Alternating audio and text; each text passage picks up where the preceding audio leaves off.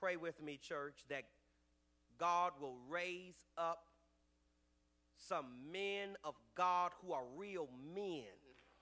That is, they have backbone and are courageous enough to say, in the midst of superficial Christianity, where high-profile religious personalities will make people think that faith will guarantee prosperity. We need real men of God who are courageous enough to say that if money is all you are after from God, your heart is not right. And you will perish with your money. For where your treasure is, there your heart will be also. When I first engaged this text in a meaningful way, it had a radical and revolutionary effect on me because I assumed the opposite. Stay with me, and I'm getting to the end. I assumed the opposite.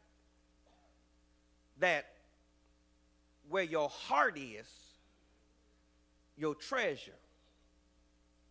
I just assumed that if you got my heart, then I won't mind giving you my treasure. If you care about something, you'll give to it. You'll invest in what you love. I thought where your heart is, your treasure will follow. But counterintuitively, do you see verse 21? Jesus says the treasure shows up first. And wherever you invest your treasure, your heart will find out about it and show up where your treasure is. Meaning, don't invest in anything that's not worth loving.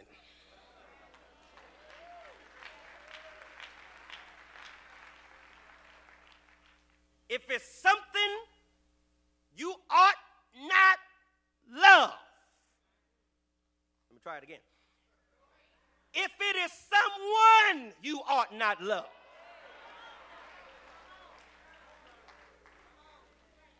don't invest. Don't invest time. Don't invest emotion. Don't invest conversation. Because the more you invest, the more it'll get your heart.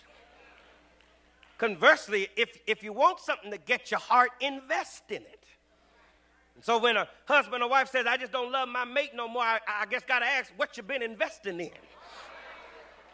It might be you've been investing in something else rather than investing in your marriage. Because if Jesus is right, where your treasure is, there your heart